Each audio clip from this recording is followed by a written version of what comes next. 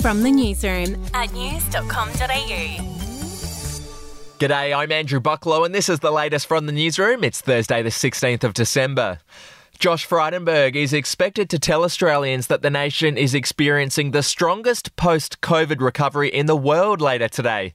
The Treasurer will make the comments as he delivers the mid-year economic and financial outlook. The mid-year budget update is expected to show a surge in employment growth between now and 2024, with 150,000 more jobs expected to be created than had been forecast in the May budget. Overseas now, Princess Mary has COVID. The Danish royal family has released a statement saying she is self-isolating at home. Mary's elder son Christian had COVID last December. Still overseas, Lewis Hamilton is now Sir Lewis Hamilton. The 36-year-old has been knighted by Prince Charles at Windsor Castle. He's just the fourth Grand Prix driver to be knighted and the only one to receive the honour whilst still racing. To sport, the trailer has been released for a new documentary about Shane Warne. The highly anticipated film, which is called Shane, promises to tell the extraordinary untold story of one of Australia's greatest sportsmen. It'll feature interviews with the man himself, as well as his teammates, his family, and celebrities such as Ed Sheeran and Chris Martin. Let's have a listen to the trailer. You have to make sacrifices to be an international sportsman, and to be the best, you've got to be selfish.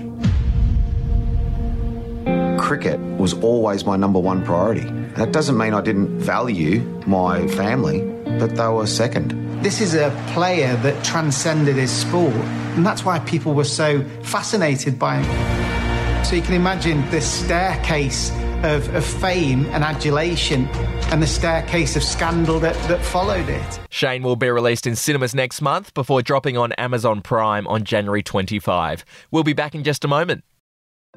Hey, I'm Felicity Harley and I host Healthyish, where we chat to experts, influencers and people in the know from around the globe to arm you with the knowledge to make healthier decisions for your mind, body and soul. I think if we're going to be focusing on health, like sleep is probably the biggest component of that. I think sleep is the cornerstone. Like choose the harder option, because I've never woken up and gone, I regret that run that I went at 4 a.m. I've never done that. Search for Healthyish and Extra Healthyish wherever you get your podcasts. Holly Madison has opened up about the first time she slept with Hugh Hefner. Madison dated the Playboy founder from 2001 to 2008, but said she was traumatised by their first sexual encounter. I was wasted. He was literally pushed on top of me. And after it happened, I was just mortified and embarrassed, and it had way more of an emotional impact on me than I thought it would. Hefner died in 2017 at the age of 91. And finally, here's a fun story from the US. A couple were at the movies when a woman approached them wearing a face mask and asked if she could take their picture because she thought they were a cute couple. They agreed, but had no idea the woman behind the mask was Cher. It wasn't until the singer posted the sweet photo on her Twitter account that the couple realised they'd had an encounter with the legendary performer. That's the latest from the newsroom. We'll be back with another update soon. Your headlines from news.com.au.